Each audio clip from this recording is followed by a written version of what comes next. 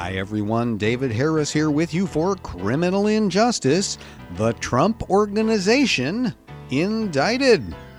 On July 1st of 2021, the New York District Attorney's Office, that would be the DA's office in Manhattan, headed by Cyrus Vance Jr., brought indictments in the cases of the Trump Organization, that is former President Trump's business entity, and against Allen Weisselberg, the CFO of the Trump Organization, Chief Financial Officer. The indictment alleged a 15-year scheme to help executives avoid paying taxes at the Trump Organization, people who worked for the Trump Organization, by paying them off the books, essentially, and so they wouldn't have to pay taxes on certain big-ticket benefits and perks that they got. Mr. Weisselberg, he was charged with avoiding taxes on $1.7 million in perks, things that he got as part of his job that should have been the subject of tax, but were not. The charges against Weisselberg included grand larceny, tax fraud, and some other things. What kind of perks, you ask? How about a rent-free luxury apartment in a Trump building? Leased Mercedes-Benz vehicles, tuition for Mr. Weisselberg's grandchildren at one of the most expensive and exclusive schools in Manhattan. A spokesman for the district attorney's office said that this is, quote, a sweeping and audacious illegal payment scheme.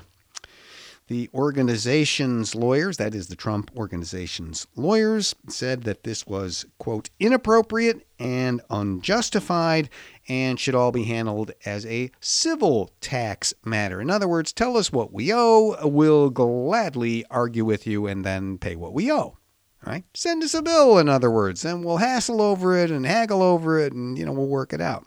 Well, no, the DA's office indicted. So, a couple of things to note here. This is the beginning, maybe I should say the midpoint of this litigation, because as you know, this has been a subject of legal tussles for a long time as the DA's office sought then President Trump's tax returns for basically the last 3 years of Trump's presidency. The New York DA's office has been trying to get his tax returns, and he would never release them in the ways that all other former presidents, when they were in office, always did. And even when they were running for office, he said, no, I'm being audited. It's very complicated. Well, no, actually, no audits. Something else was going on. That's the allegation. Anyway, so it's been up to the Supreme Court, not once, but twice. The DA's office won, and here are the cases. So point number one, this is a long battle, and it's going to get longer. Point number two, former President Trump has not been charged. Now, that may be a hard distinction to see when the organization is named for him and is basically his whole thing has been being the president of the Trump Organization. That was his whole thing on reality TV. It was how he presented himself in the presidential campaign, successful businessman, billionaire, blah, blah, blah, all that stuff. So is there really a distinction? Well, yes. The Trump Organization itself can't go to prison, though Mr. Weisselberg certainly could. So that's important to distinguish, all right? At this stage of things, Mr. Trump has not been charged. It's his business that has been charged in this tax avoidance illegal payment scheme. Number three, this case shows all the signs of a kind of opening skirmish. And what I mean by that is that it's not nearly as big as it could be, all right?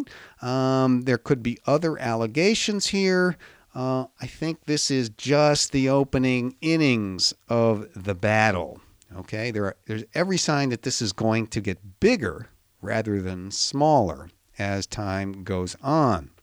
And number 4, maybe most significant, what's really going on here is this is all a battle for Mr. Weisselberg. Okay? Alan Weisselberg has been with the Trump organization, I think I read, since the 70s. He takes care of every nickel, every dime, and every penny that goes in or out of the Trump organization. He is the classic embodiment, the embodiment of the classic sort of cliche guy who, quote, knows where the bodies are buried. Okay, not literally in this case, at least we don't know anything about that, but financially, he knows everything, absolutely everything. And so the game here is really to get him to talk. So far, apparently, he has not. All right. And the way a case like this works is you locate that witness, that person like Weisselberg, who knows where everything is, who can tell you everything, who can give you maybe the documents and guide you through them and tell you what was what from get-go. That person is your star witness. Well, Weisselberg has refused. He's not been willing to do that.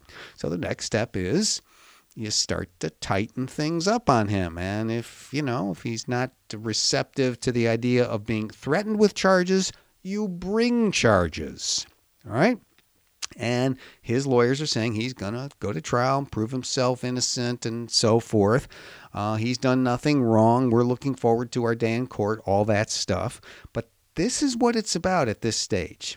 They're going to increase the pressure on him until he decides either he's just going down with the ship or he is going to join the government as a government witness.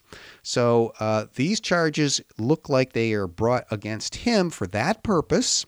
All right. Show him, okay, you're 73 years old. You want to spend the next 6-7 years in prison? Become 80 years old in prison? Is that really what you want? The next step after that will be charging family members. One of his sons seems to have worked for the Trump organization too, administering one of the Trump organization's facilities, some kind of a rink.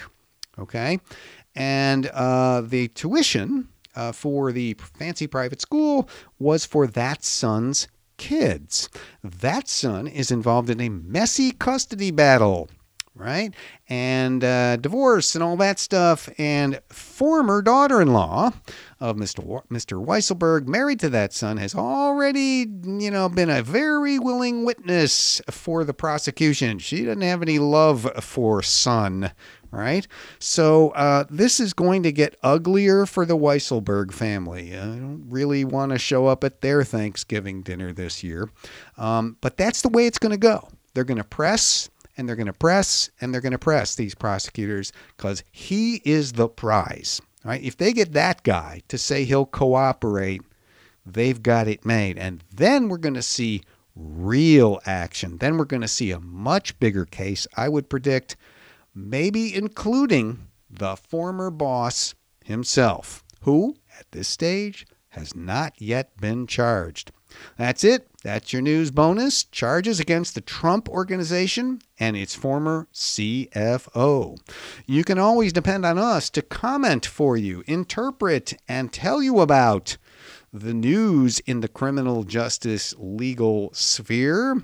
You can go to our website for all of that. It's criminalinjusticepodcast.com, where you can find all of that information, other features, and, of course, our interviews with the most impactful, interesting folks doing things in the criminal justice space. Go to our website and contribute. We are listener supported. Go to patreon.com/criminal injustice. We really appreciate that support. I'm David Harris, and I'll be back with you next time.